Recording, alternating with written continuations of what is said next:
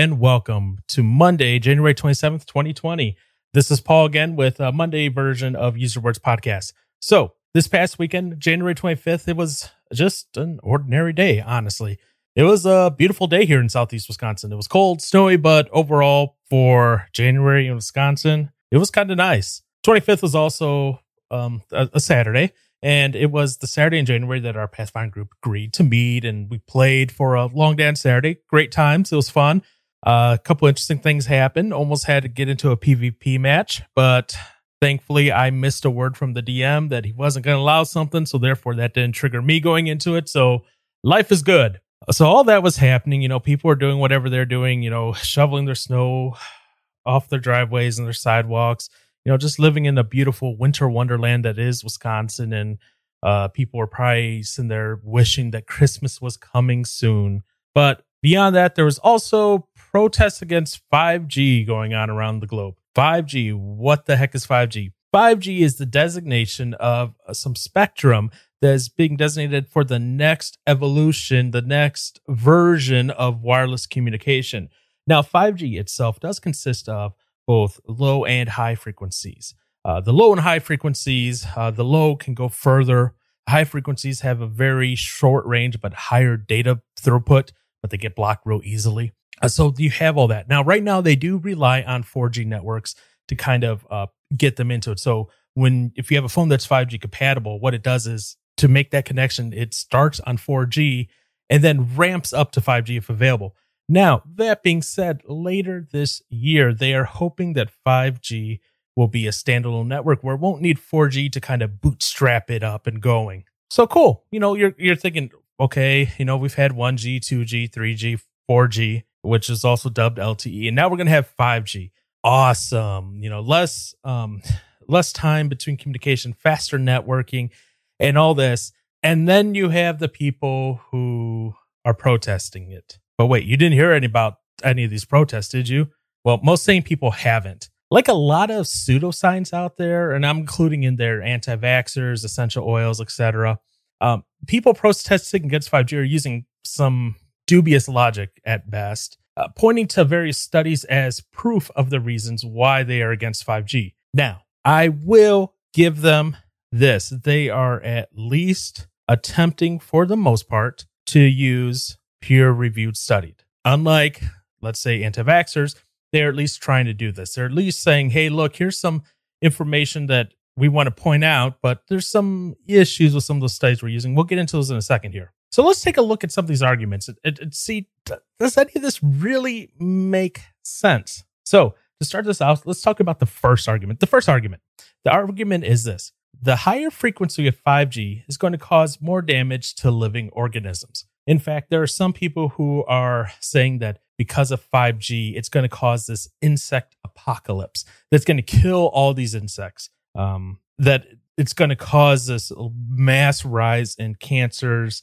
of the brain, of the rest of the body, and that it's just going to kill off our population of animals and humans around the world. What they're saying is, in other words, that because of these higher frequencies, we're going to see more cancer, more mutated DNA, more dead everything. And you know what? This argument has been around since 1G. And when I say 1G, I'm talking about the generations of cell service. 1G was that first real cell service, and that was analog cell usage. So first 1G was analog, 2, 3, and 4 were digital. Now, the fear of wireless radiation has always been something that people have been concerned about. But this is where it gets a little interesting. Looking at an article from the New York Times, some of the concern about electromagnetic radiation comes from a study by Bill P. Curry. Now, Bill, he was a consultant, but he was also a licensed physicist. So he has some credentials behind him. And he produced a study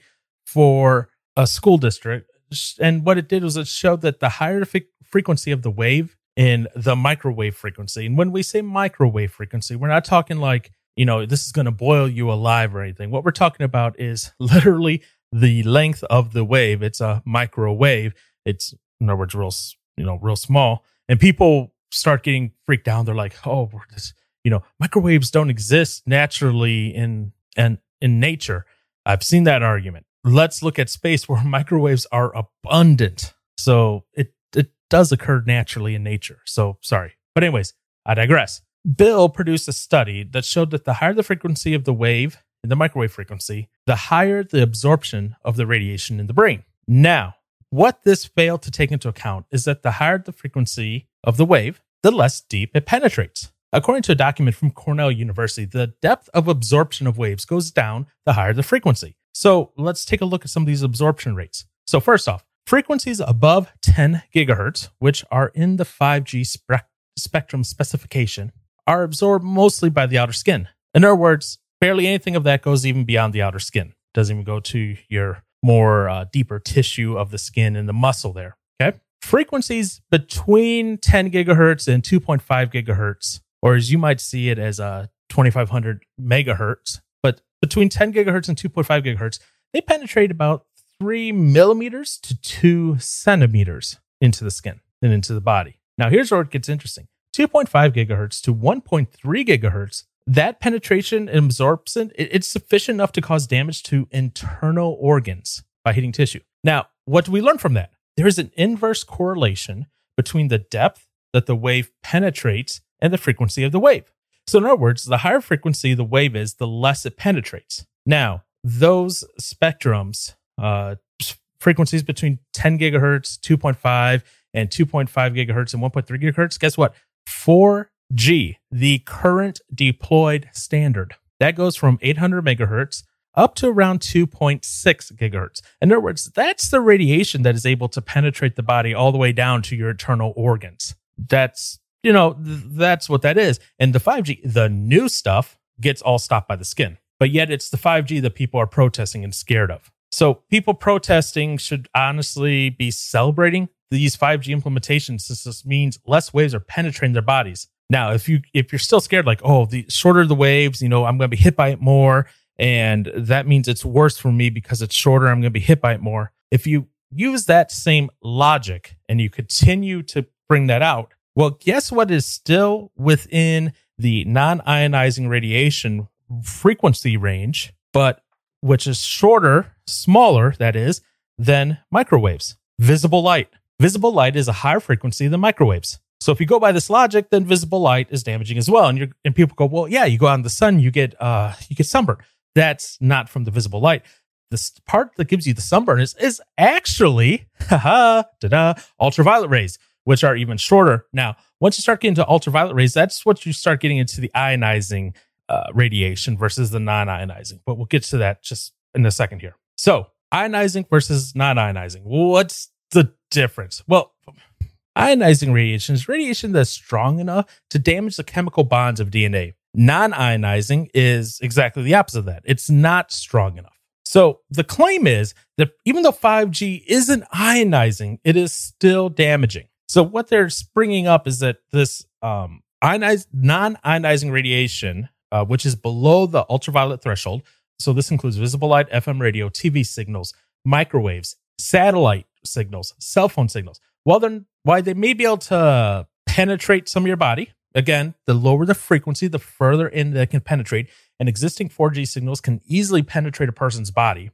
They're not strong enough to break and alter any of the chemical bonds of DNA. So what their argument is okay, it may not form cancer. Okay. What they're saying is that there's a potential, and I'll give them this, there's that potential that needs to be studied more, that it could create oxidative stress, which may increase due to some of these radio waves for the ones that are penetrating deep. Again, those who are protesting 5G should be celebrating it, because once we go to pure 5G, high spectrum 5G, none of that stuff is going to be penetrating your skin. Your skin's going to be stopping all that, and that's pretty good. The next argument they use is that the WHO, the World Health Organization, has classified RF radiation as possibly carcinogenic. And this was done in 2011.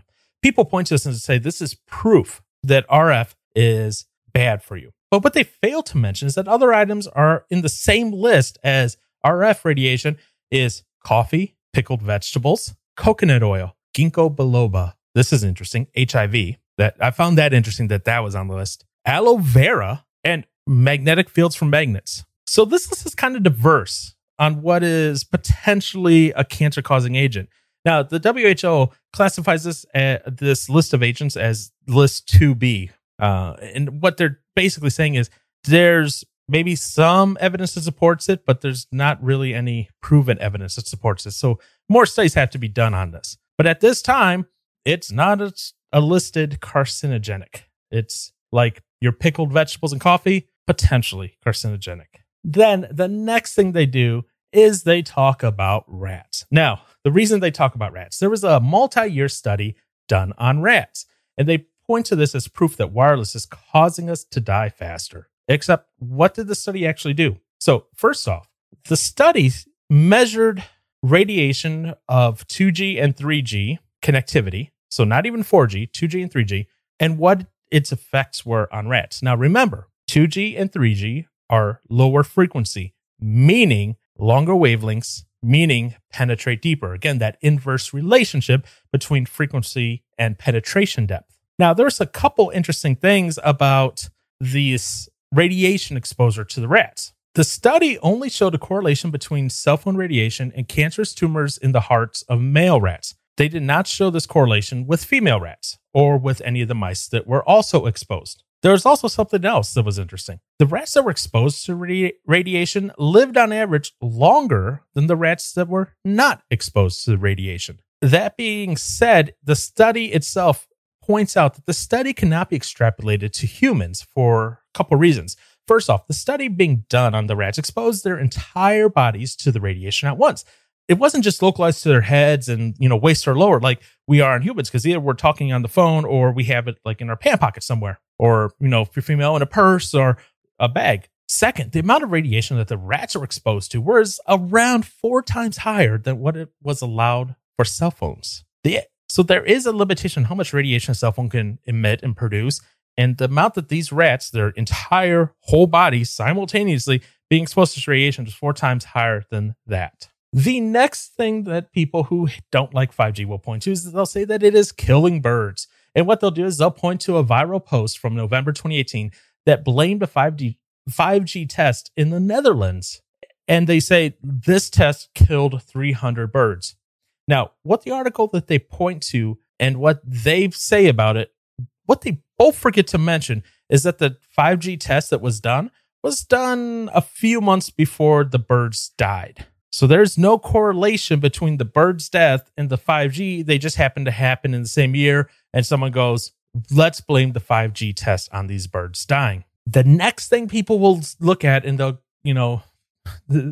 go, look at this, is that the military uses what they call an active denial technology system, which utilizes waves of 95 gigahertz or above, which technically are in the 5G spectrum. They are technically microwaves. And they say, look, this is proof that this is damaging and harming to you. So first off, these beams, these waves, because they are such a high frequency, remember, 10 gigahertz and above barely will penetrate the skin. Well, at 94 gigahertz, you're barely even going to penetrate the skin at all. Okay. And what it's going to do is it's going to give you a nice, for lack of better words, it's going to give you a nice warm sensation. It's going to warm you up a little bit, just like a microwave would warm you up a little bit. And that's exactly what it's designed to do. But as soon as you leave the area or they turn the device off, guess what? You no longer feel the heat. Also, the power output used by these military applications is way higher than what the microcells are outputting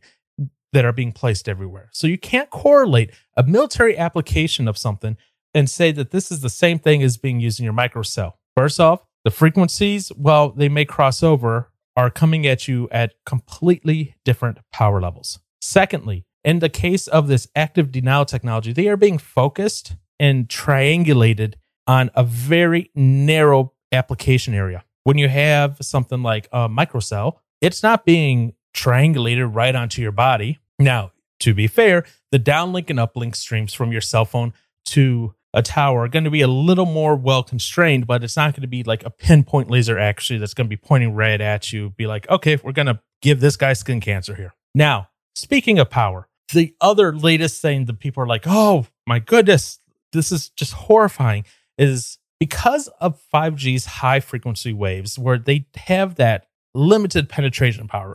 Look, they can barely even penetrate a person's skin, okay? Actually, I'm more concerned about 5G and that because it can barely penetrate skin, which means it's going to be right up in there, that it's going to cause more damage to my tattoos faster. Then I'm worried about 5G causing cancer or causing me to grow a second head or whatever else people are saying out there these days, saying that 5G is going to do.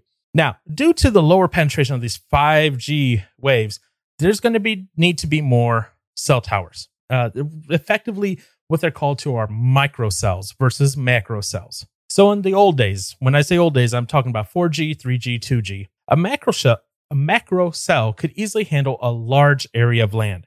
Each of these macro cells easily puts out 20 to 40 watts of power. Now, microcells, by contrast, only put out 2 to 20 watts of power.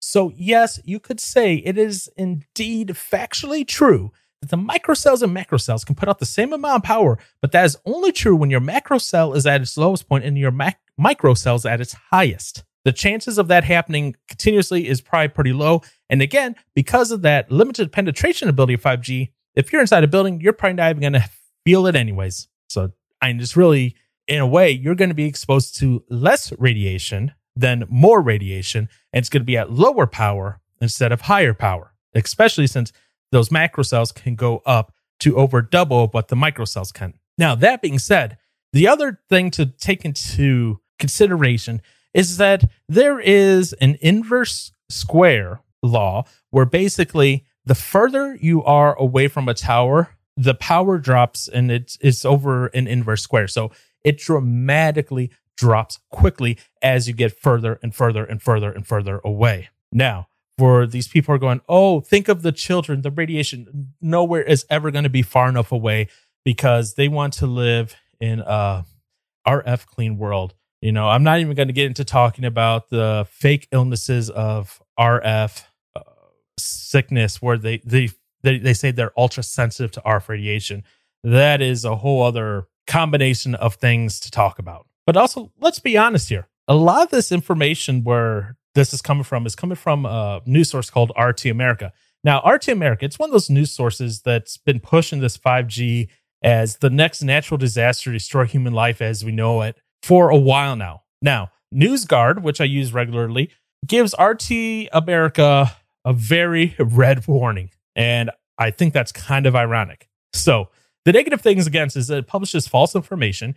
Information is presented irresponsibly. It doesn't handle the difference between news and opinion, and it does not avoid deceptive headlines. Also, FYI, and this is why I say it's kind of ironic, RT America is run by the Russian government. So be careful where your news sources are coming from as well. It's always important to go back, double and triple check all of your news sources. Now, that being said, all the news sources and all the articles that I use will be linked in this episode. So yes, 5G, it is something new, but should we be worried about it? No. We should be more worried about existing 3G and 4G and celebrating that those older technologies are being phased out for the newer technologies.